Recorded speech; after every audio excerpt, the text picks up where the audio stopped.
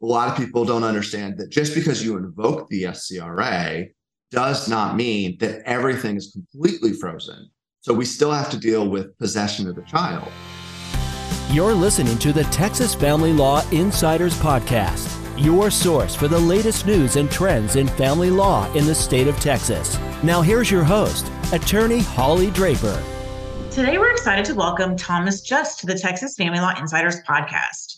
Thomas is an attorney at Bustos Family Law in Austin, Texas. His practice focuses on high conflict divorce and military family law. After September 11th, Thomas enlisted in the United States Air Force and served as a network intelligence analyst with a specialization in National Security Agency cyber warfare operations. He later went on to complete his undergrad studies at the University of Texas in philosophy and government, and he obtained his JD from Seattle University School of Law. With his military background, he stayed in tune with military issues by sitting on the Austin City Council's Veterans Commission and lobbying Congress for veteran legislation. In his free time, Thomas plays chess competitively and is working towards achieving the rank and title of Five Master. Thank you so much for joining us today. Thank you for having me. So why don't you tell us a little bit about your background? Yeah, so I joined the Air Force right out of high school and spent my formative years in the Air Force. And I specialized in intelligence and started out as a basic intelligence analyst, mostly working for the NSA.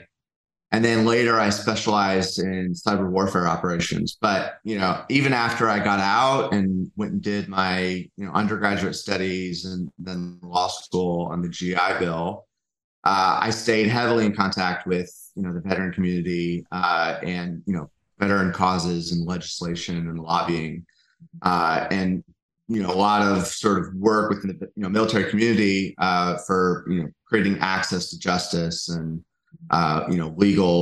free legal work for veterans. And so, even as I've, sort of gone into family law and done a lot of that, still on the side, I do a lot of work for military veterans outside of family law. Somehow you found your way to family law. How would you describe your current practice? So most of my work today is sort of highly complex litigation and high conflict. I don't really typically like sort of the simple cases. I get bored. So I tend to, gravitate towards big and messy. And I have quite a few, active duty military clients, as well as spouses of, active duty service members, as well as, veterans. So, I really enjoy sort of, catering to that particular community. So that's kind of what we're going to be talking about today are the military family law issues. I think most family lawyers that do not have a military background are terrified of this area if they know enough that they should be terrified, or just completely oblivious to the fact that there are unique issues when we are dealing with service members or veterans that we need to keep in mind in our family law cases. So today we're going to kind of chat about those issues, see if we can help family lawyers get some level of understanding and maybe also understand when they need to be sending these military folks to an expert. Yeah, I think, the first thing is that what makes it most difficult for a lot of family lawyers when it comes to, dealing with particularly active duty service members is they don't know what they don't know.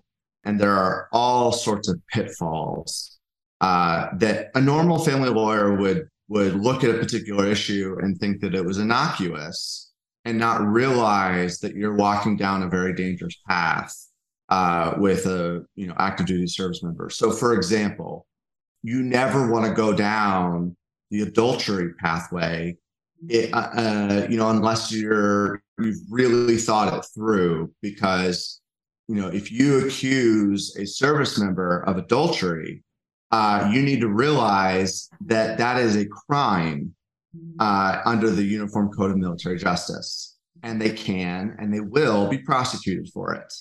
So, you oftentimes in court, need to shut that down.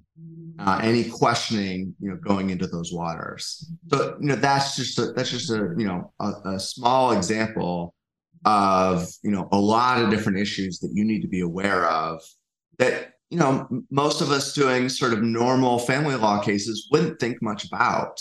So, that's one particular example. But, in addition to that, you have quite a bit of federal laws that come into play here, and you need to be aware of those. So, for example, there's the Service Members Civil Relief Act, which has a lot to do with what happens when a service member gets deployed and there's an active case going on. So if you don't understand what to do in that situation and how to invoke the SCRA, that's one of the easiest ways to catch a grievance.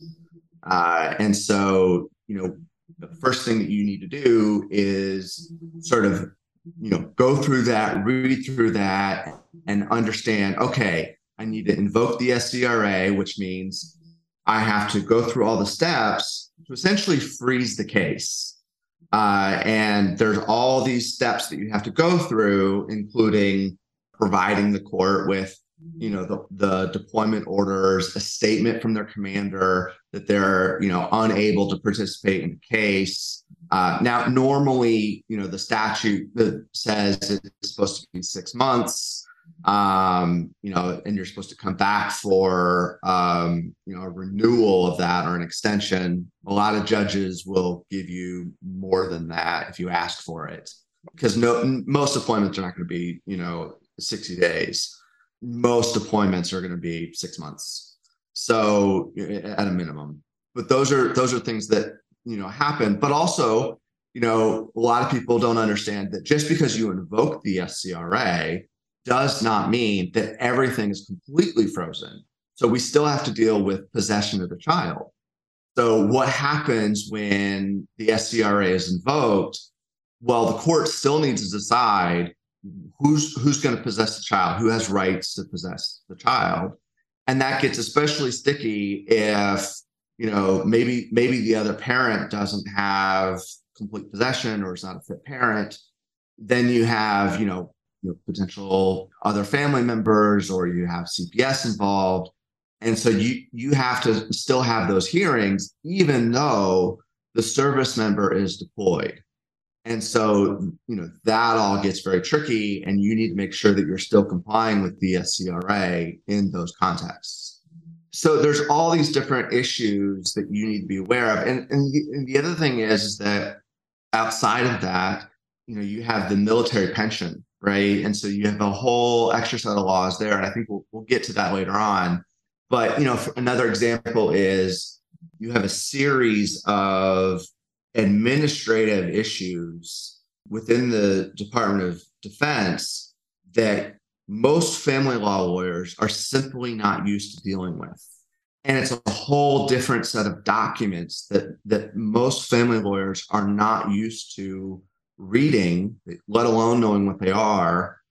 Things like, an LES, a leave and earnings statement. And you need to know how to read that. Because that's going to tell you a lot. It's going to tell you what their rank is, what their pay is, and there's all sorts of different kinds of pay, right? So you need to know what a base pay is, what a BAH is, which is base allowance for housing, what a BAS is, base allowance for subsistence. And while we're on BAH and BAS, one of the other things you need to know is there are quite a few fraudulent marriages based on BAH.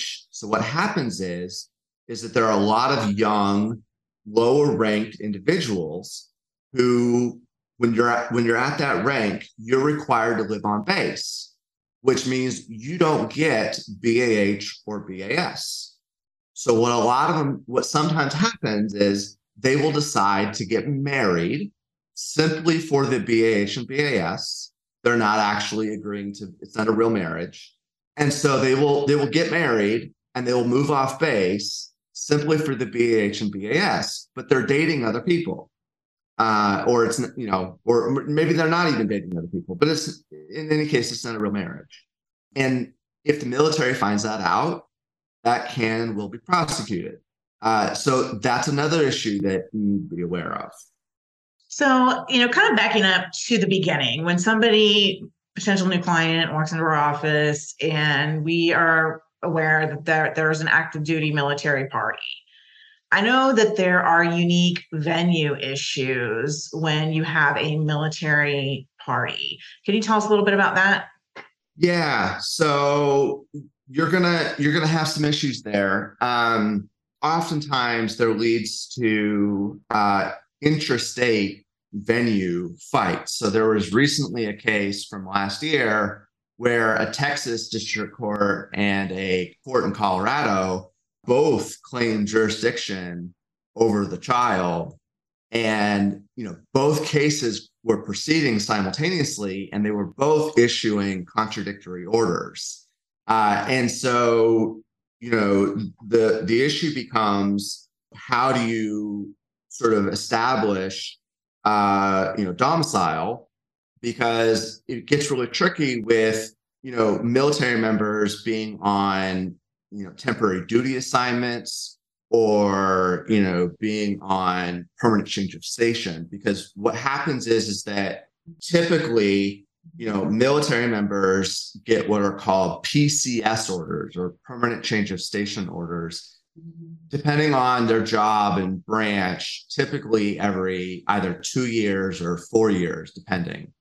And so, they get those, but even then, they don't necessarily change their residency in that case. Their residency is that they will maintain their residency sometimes in their original home state where they joined from sometimes. But the analysis gets tricky because the child's here for that long. And so you can sometimes, argue to the court that the court should take jurisdiction because the child's been here for a number of years in that case. But also, what happens when, if maybe it's not a PCS analysis, what if, the service member here is on TDY orders, right? And so TDY orders are temporary duty assignment orders. And so in that case, you can have orders that are, sometimes quite long, maybe 6 months, maybe 8 months, maybe a year, right? You can have those kinds of orders. They're now, the permanent base is somewhere outside of Texas, but their TDY orders are here in Texas somewhere. You can have an analysis there that says, well, hey, you meet the 6 month or 90-day rule. So, we should be able to claim jurisdiction.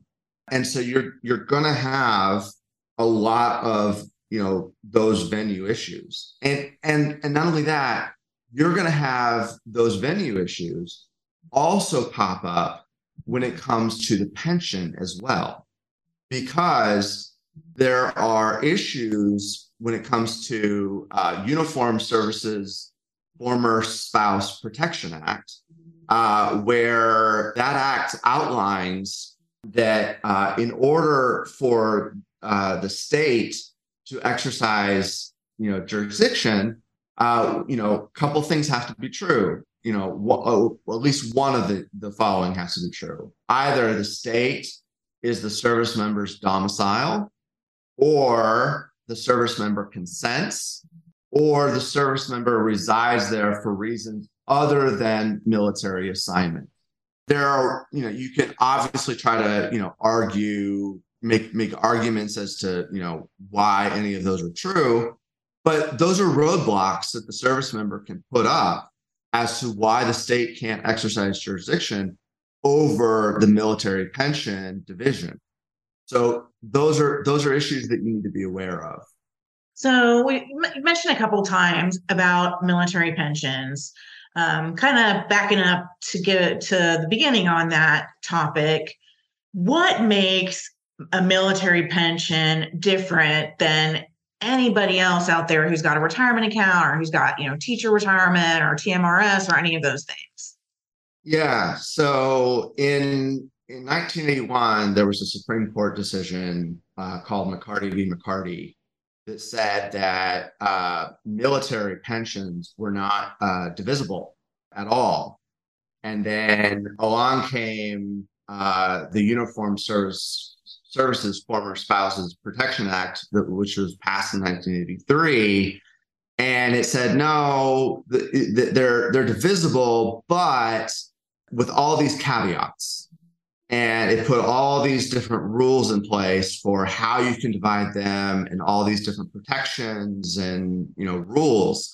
So, we can go through some of those. And the first thing that you're going to have to realize is there are multiple different formulas depending on the service member's situation on how you calculate what their military pension is going to be. So in some situations, you're going to use what's called the final pay analysis. And so, that has to do with sort of, their last, at the very end, what was their final pay, their final time and grade, final base pay, you're going to go with that. Then there's what we call the high three. And that's the last, 3 paychecks, and we base it off of that. And there's even within those, there are different caveats and different ways that you have to sort of calculate in other things based on bonuses and, other subsidies that you do or don't get to count. And then for reservists, it's a completely different analysis. They use a very special point system. That has nothing to do with the way you calculate it for an actual active duty service member. And then there's the Redux system, which is a whole different system for calculating it. And so you need to, be able to go look up these calculations. They're fairly complex, and you need to be able to run through and how to, understand, how to read the service members, LES. And apply it through those calculations. And then, the other thing is that recently Congress just passed, a new rule through the 2017 National Defense Authorization Act that said we're moving to blended retirement system, which allows for all sorts of advances on your retirement.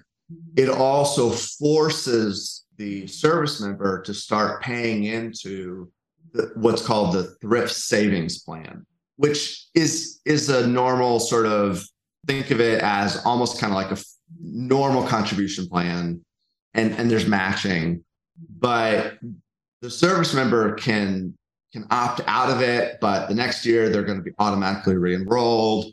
And so, but how those deductions come out affects what they're going to ultimately get. And there's different levels that you can take out. And so that complicates things. So, that's another rule.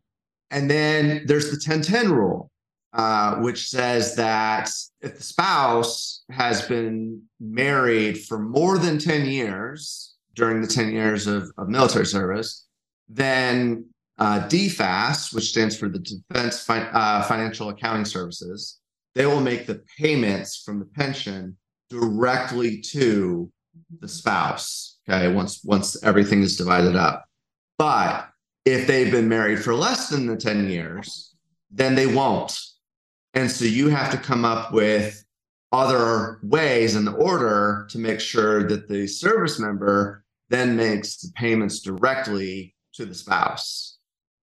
So you can't do a typical quadro that's going to divide the pension and make those payments go anywhere but through the ex-spouse. In that case, yes. So, so in some cases, you're going to be able to get it to go through, DFAS. In other cases, it's going to have to go through the service member. This episode of the Texas Family Law Insiders Podcast is sponsored by the Draper Law Firm, providing family law litigation in Collin, Denton, and Dallas counties and appeals across Texas. The Draper firm has represented parents in cases before multiple courts of appeals and prevailed in the Texas Supreme Court in one of the biggest parental rights cases in Texas history. For more information, visit draperfirm.com or call 469-715-6801. So that's definitely something to keep in mind, where if you don't trust that person to pay you, maybe you don't want part of the pension and you want something else in exchange. Right. And then there's disability benefits, right? So disability benefits are not actually divisible. So now there's some caveats to that, which is the court has, in a case called Howe v. Howe, the Supreme Court said, okay, even though these aren't divisible, right? Even if later that gets reduced for some reason for the veteran, that does not relieve the veteran from paying whatever it was from the rest of the division to the spouse. So, but those aren't divisible. The other one is, this is the really controversial one. People get upset about it, but it's there, called the frozen benefit rule.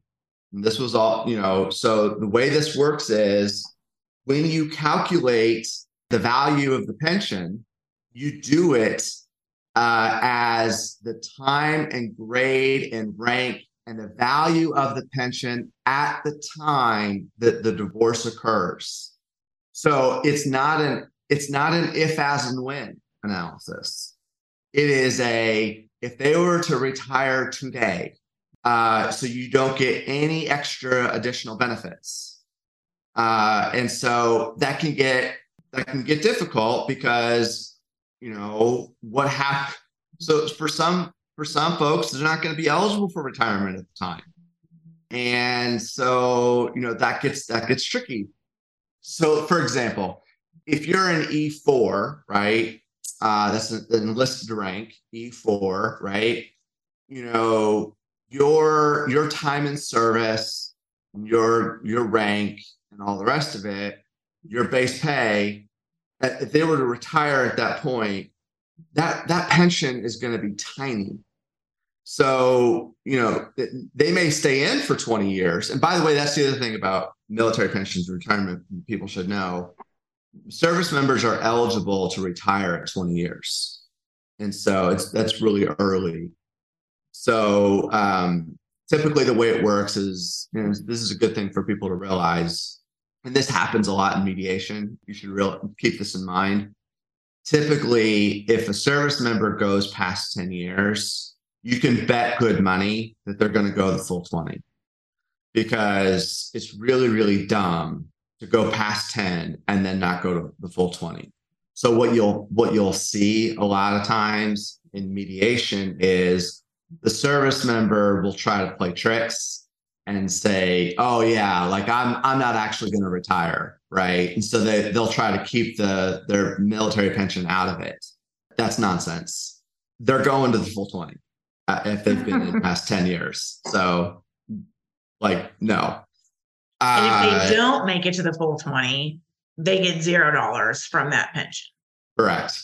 So that's the other thing to keep in mind. But the other one is the survivor benefit plan that you need to be aware of, which is the way this works is obviously if the service member were to predecease the spouse or former spouse, then it's an annuity basically.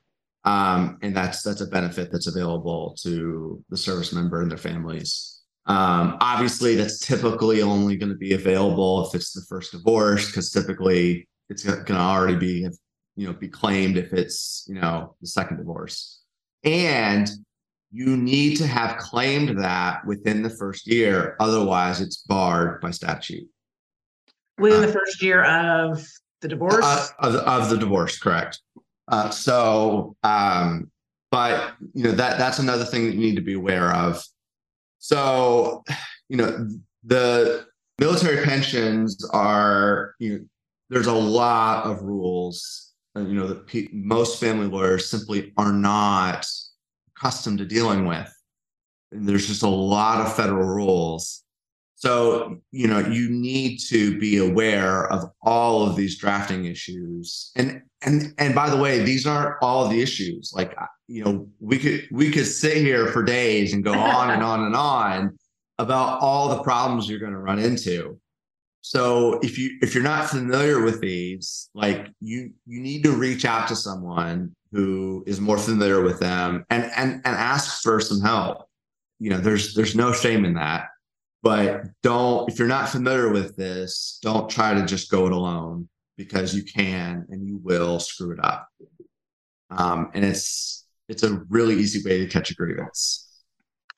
Are there any issues related to benefits of a former spouse that family lawyers need to be aware of? My understanding is that if you've been married long enough, that the former spouse and the kids probably regardless, but can be entitled to some sort of benefits within the military, TRICARE, or using the store on the base. The commissary, yes. the EX and the PX. Yeah, there are some of those. And so, particularly TRICARE, for example, obviously it depends on whether or not that service member is going to continue to be covered by TRICARE. So, for example, obviously if the service member, remains active, he's automatically going to be able to have his dependents covered. Obviously, once the divorce goes through, the spouse is no longer going to be considered a dependent, but the children will, and so you can have that be done. And also, the TRICARE is not the easiest thing to deal with, as many veterans will tell you. So just keep that in mind. So, and then there are some on-base privileges that you can also work out. And so that is something to keep in mind as well. And in addition to that, there are also certain on-base programs for daycare. So also keep that in mind as well. Those are benefits that are available as well.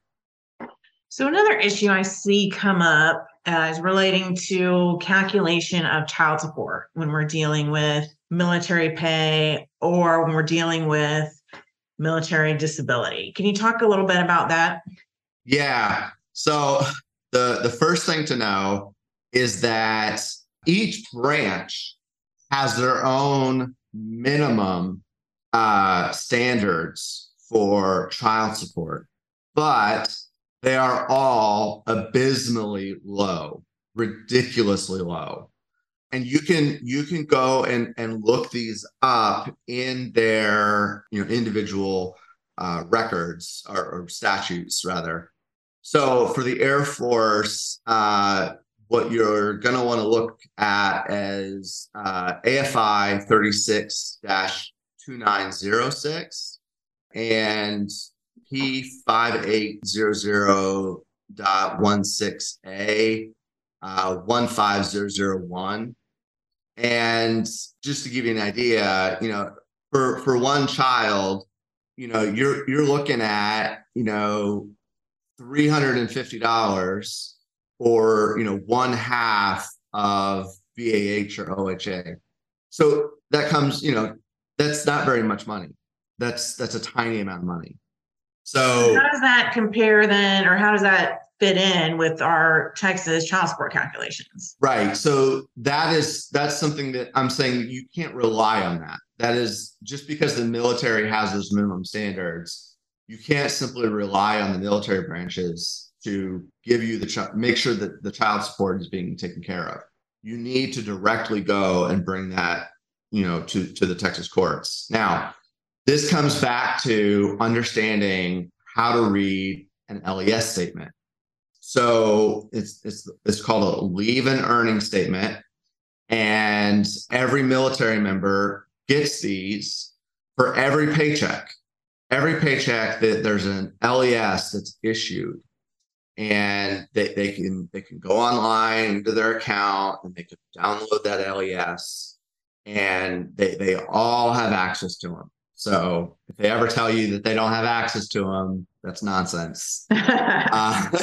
So what you're gonna see on there is you're gonna see their base pay. And by the way, if you know their rank and their time and grade in their years of service, you can actually go online and you can find pay charts, and you'll be able to see on the pay chart exactly what their base pay should be. So, and but you'll see that on the LES what their base pay is. And so, make sure that you see that. And then in addition, you're going to see base allowance for housing. You're going to see, likely see BAS, base allowance for subsistence, that's for food. And then, you're going to see other forms of pay too, COLA, which is cost of living adjustment.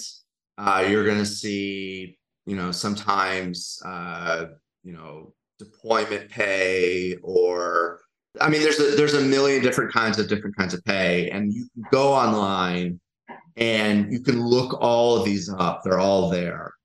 And so, but what you need to be aware of is not all of these kinds of pay are going to be consistent. Some of them are just sort of one-offs.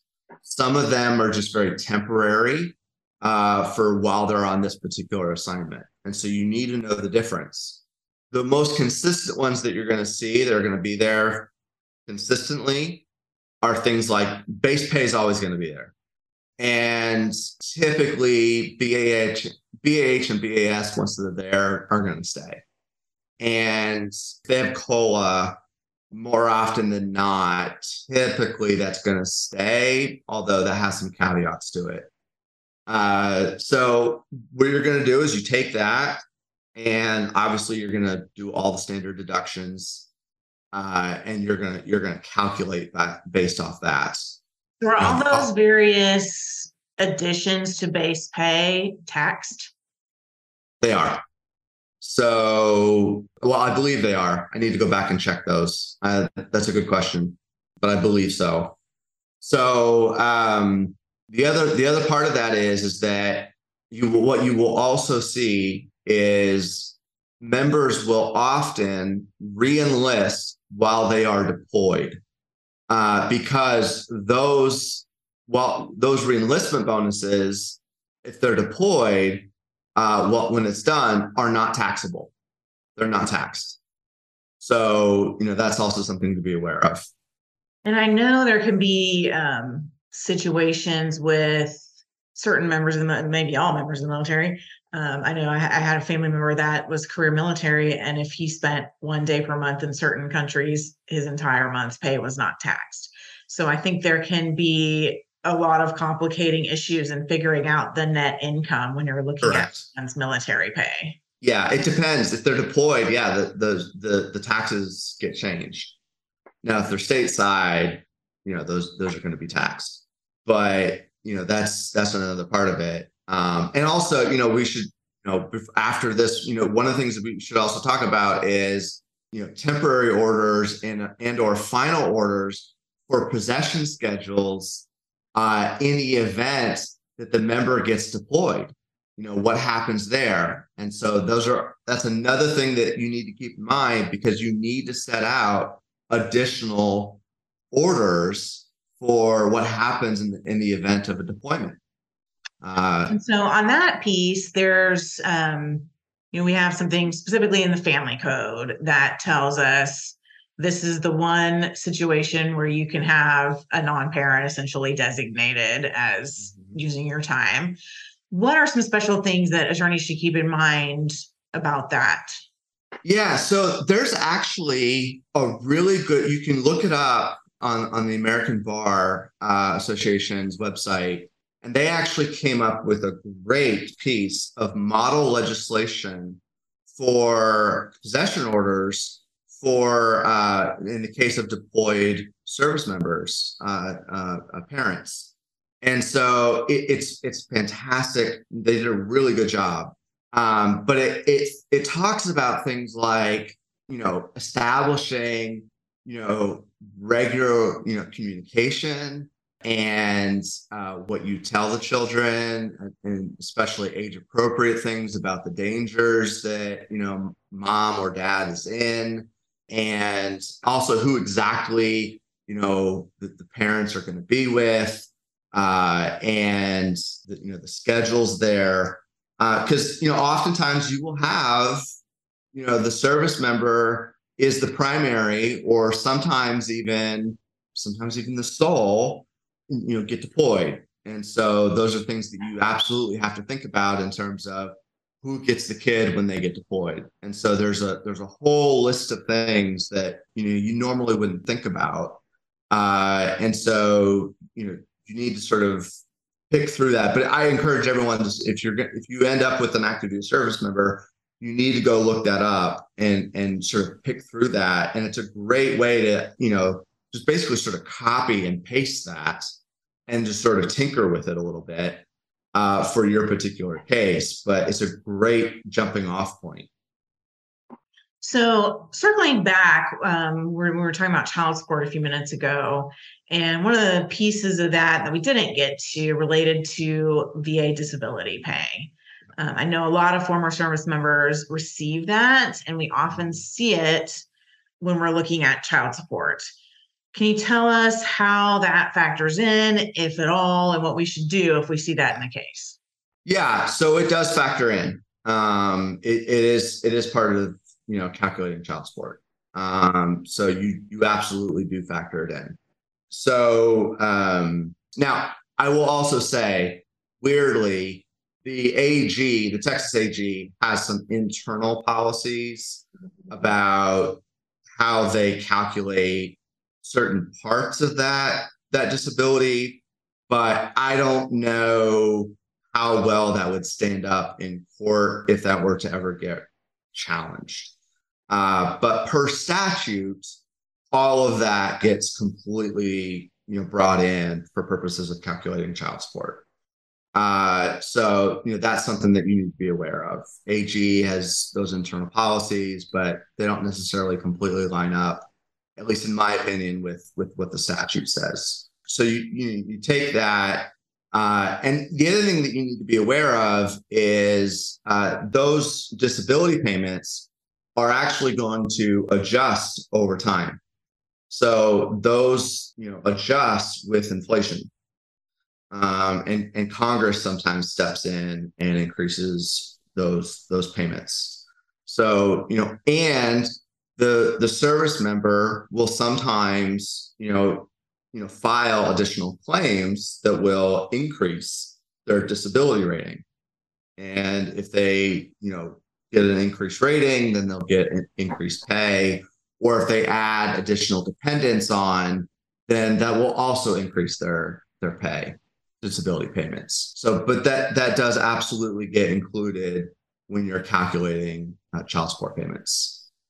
And so you mentioned increase of dependence increases the disability.